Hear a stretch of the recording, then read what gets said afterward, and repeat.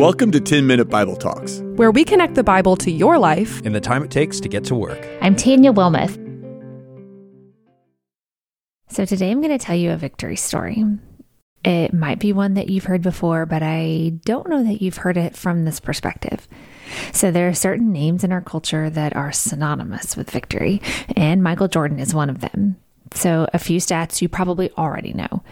Jordan had 30 games with the Bulls where he scored 50 or more points. That's impressive. He appeared in 179 playoff games. That's really impressive. He reached 6 NBA finals.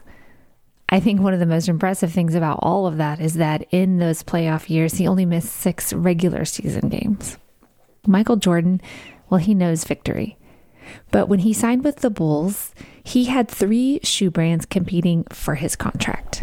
They were Converse, Adidas, and Nike. Which one of those got the true victory? See, Larry Bird and Magic Johnson were all with Converse. So they said, hey, Michael Jordan, if you want to be great, you need to come join the ranks of these guys.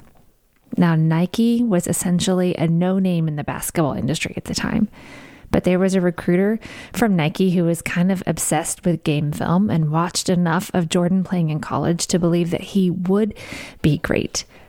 So Nike competed for a contract against the big dogs, and they went all in on Jordan. They offered him their only basketball endorsement.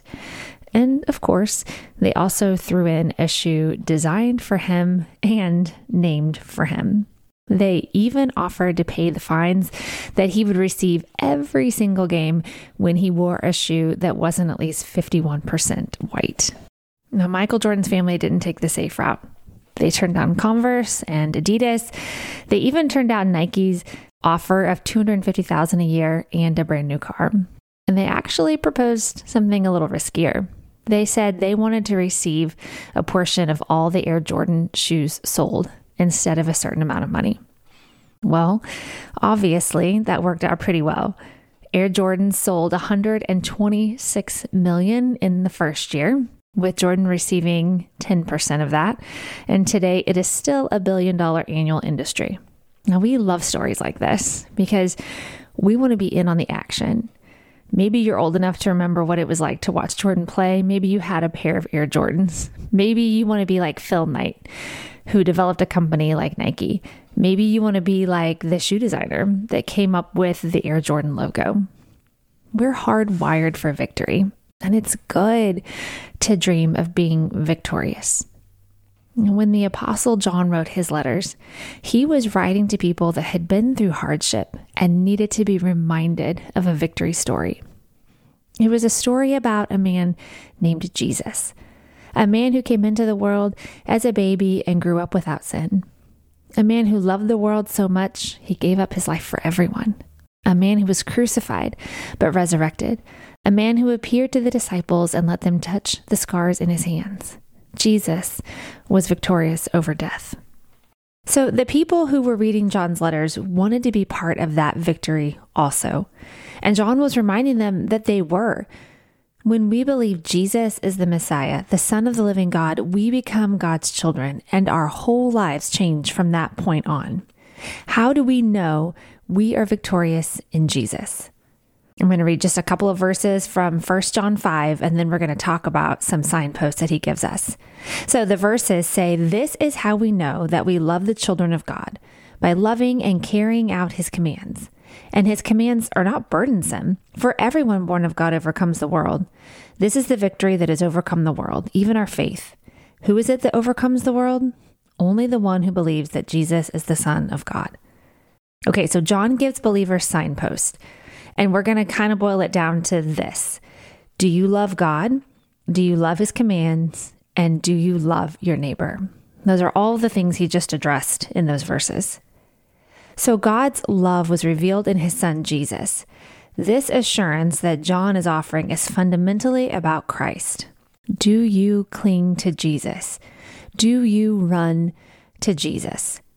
Now, if I'm looking at those questions for assurance, I have to admit that running to Jesus isn't always my first response when I need help, or when I feel depleted, or when I've received something I don't deserve. But I do know that when I have actually been depleted and defeated, and in a place of true grief, Jesus was the only hope I had. And when I felt his love in those times, I understood the victorious love of Jesus. What about the next question? Do you love his commands? And if people want to be light and participate in life with Jesus, they need to keep Jesus' commands. This is how God's people have victory over sin. Take a listen to 1 John 5:18. It says, "We know that God's children do not make a practice of sinning, for God's Son holds them securely, and the evil one cannot touch them." Again, if I'm honest, I actually love sinning when I'm doing it. But when we have what I like to call capital F forgiveness, or assurance that Jesus has atoned for all our sin at the cross, then the sin in my life leads me to come to him for forgiveness instead of continuing in it. Hebrews tells us that Christ is at the right hand of the Father and lives to make intercession for our sin. Now, this is hard to do, to say that we're just supposed to stop sinning or not continue in the practice of sinning. But when God's children fail, Jesus atones for them. And this is what it means, that the evil one cannot touch them. Instead of being careless about sin or being weighed down with sin and guilt, God's children run to Jesus for forgiveness, and they get up in his assurance. All right, what about the last question? Do you love your neighbor?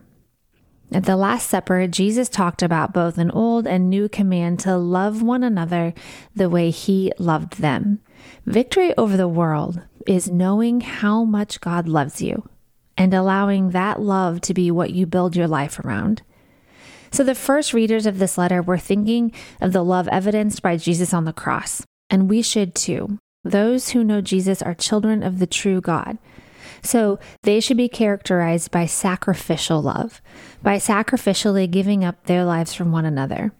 Pursuing what we love feels good in the moment, but pursuing others in God's love makes a lasting impact. When God's people do this, darkness passes away. Hate, destruction, and evil are all diminished by the light of God's people. 1 John ends with this. Dear children, keep away from anything that might take God's place in your hearts. See, as God's children, as God's child, you are on the path to victory. You don't want to let things that aren't going to last get a hold on your life. What are the things that you love that won't last? What are the things that might try to side rail you today? Victory doesn't come from the things that can only promise to make us feel okay right now. Victory comes from having our lives grounded in the love and promises of Jesus to keep us for all of eternity. If this podcast is helping you grow in your faith and you want more people to experience what you have, would you join our team? 10-Minute Bible Talks is a crowd-funded project. Even a monthly gift of $10 makes a huge difference. All gifts are tax deductible, and it couldn't be easier. Just click on the link in the show notes.